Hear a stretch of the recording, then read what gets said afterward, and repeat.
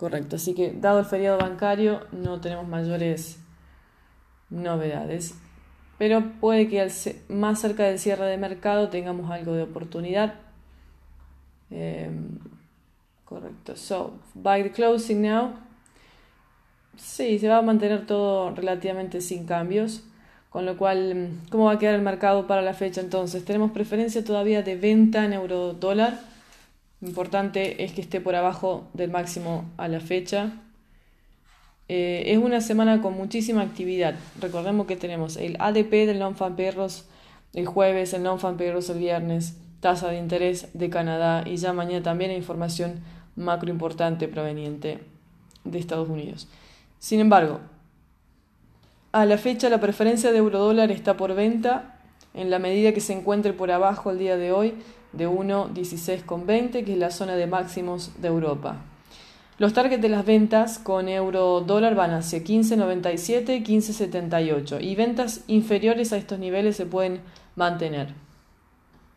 Con lo cual, repetimos, debajo de los máximos del día, 16.20, 16.18 cae a 15.97, 1.15.78 y ahí si pasa a 1.15.50 cae a 1.14. Con lo cual preferencia, repetimos en euro, ventas debajo de los máximos del día. Y si tengo ventas inferiores también se mantienen. So the euro dollar, like we said, the preference is for sellers below the high of the day, 116.20, 116.18, down to 115.97, 115.78.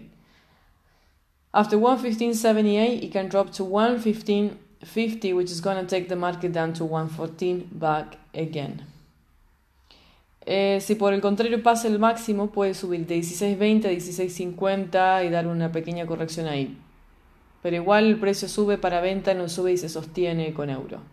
Así que eso hay que tener presente. Las compras no son bienvenidas en euro, ni tampoco con libra. Libra parece que, veamos si podemos hacer esta venta. Vamos a darle un poquito más de tiempo. Don't sell yet the pound, we wait just a bit more. Sí, vamos a esperar un poquito más la libra, un poquito más de retroceso para poder vender. Vamos a entrar a 1.2864. Okay, we're going to sell in 1.2864 the pound dollar. El dólar CAD se mantiene con preferencia de compra por arriba de 1.3050, 30.56. Dólar CAD tiene que volver a 1.3074 y solamente y únicamente a partir de este precio va a subir a 30.84. Pero repetimos, la condición es que esté arriba de 30.56, 30.50. So dollar Canadian, the preference is still for the buyers. Once it gets to 130.74, it's going to go after 130.84. So just buyers of the dollar Canadian. The principal condition here is the market gets above the 130.56 and 130.50 in order to keep the buy pressure over the dollar Canadian. Pero mucha atención con dólar CAD, bien sabemos que si cae a 1.30.56 puede caer a 1.30.50, pasar a 1.30 y seguir bajando. Caso contrario, así como está, la preferencia del día es por compra, pero para que cumpla su intervalo, repito, tiene que pasar por el máximo de 30.74 y de ahí únicamente va a subir a 30.84.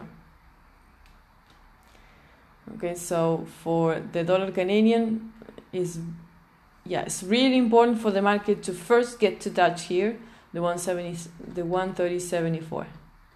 After that, it's going to get to the target, 70.84. El oro, preferencia, venta, pero está exactamente en 1200. Bien sabemos que los 1200 es un nivel muy crítico para el oro, dado que puede tomar mucha fuerza de compra, como también el mercado puede salirse completamente del oro. La preferencia del día es por venta en la medida que esté por abajo de esta pequeña zona que se ve acá. Caería a 11.98,98, que fue el precio de la apertura americana. Y a partir de ahí pasaría a 11.9735. 11.9735. So the only condition for gold to be for sellers only is that it has to be below this little area that you see here. Below this area, gold goes towards the low of the US session, which is 1198 with 98. From that level only, it's going to get down to here, 1197.35. So, like I said, the preference for gold is still for sellers as long as it gets below this area up here. En la medida que el oro esté abajo de esta zona que se ve acá, entre 1201,41 y 1202, la preferencia es por venta. Cae este precio lo lleva al target del área. ¿Qué más tenemos? De momento solo eso. Ahí nos preparamos para una posible venta con la libra. Repetimos, preferencia en libra y euro son ventas. Sin embargo, dado que hay bajo volumen hoy, está consolidando. Y una consolidación puede tornarse a una presión de mercado opuesta. Siempre hay que tener en consideración eso.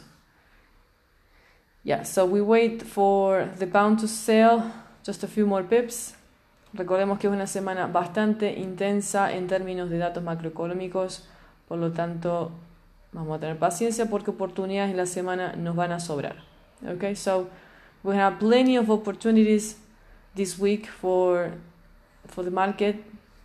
Plenty of opportunities. We have the interest rate of Canada, we got the ADP, we got the non-farm payrolls on Friday, so correcto, así que estar preparados igual. No viene mal un pequeño break de lunes. Así ya. Lo principal va a ser la tasa de interés de Canadá. Ese es el primero, que va a ser el miércoles. Entre 120 a 200 pips al primer minuto que sale la información se espera para el dólar CAD. Yes, so the dollar Canadian will be very intense on Wednesday. The interest rate between 120 to 200 pips on the first minute of the release of the information with the dollar Canadian. Interest rate of Canada, yes.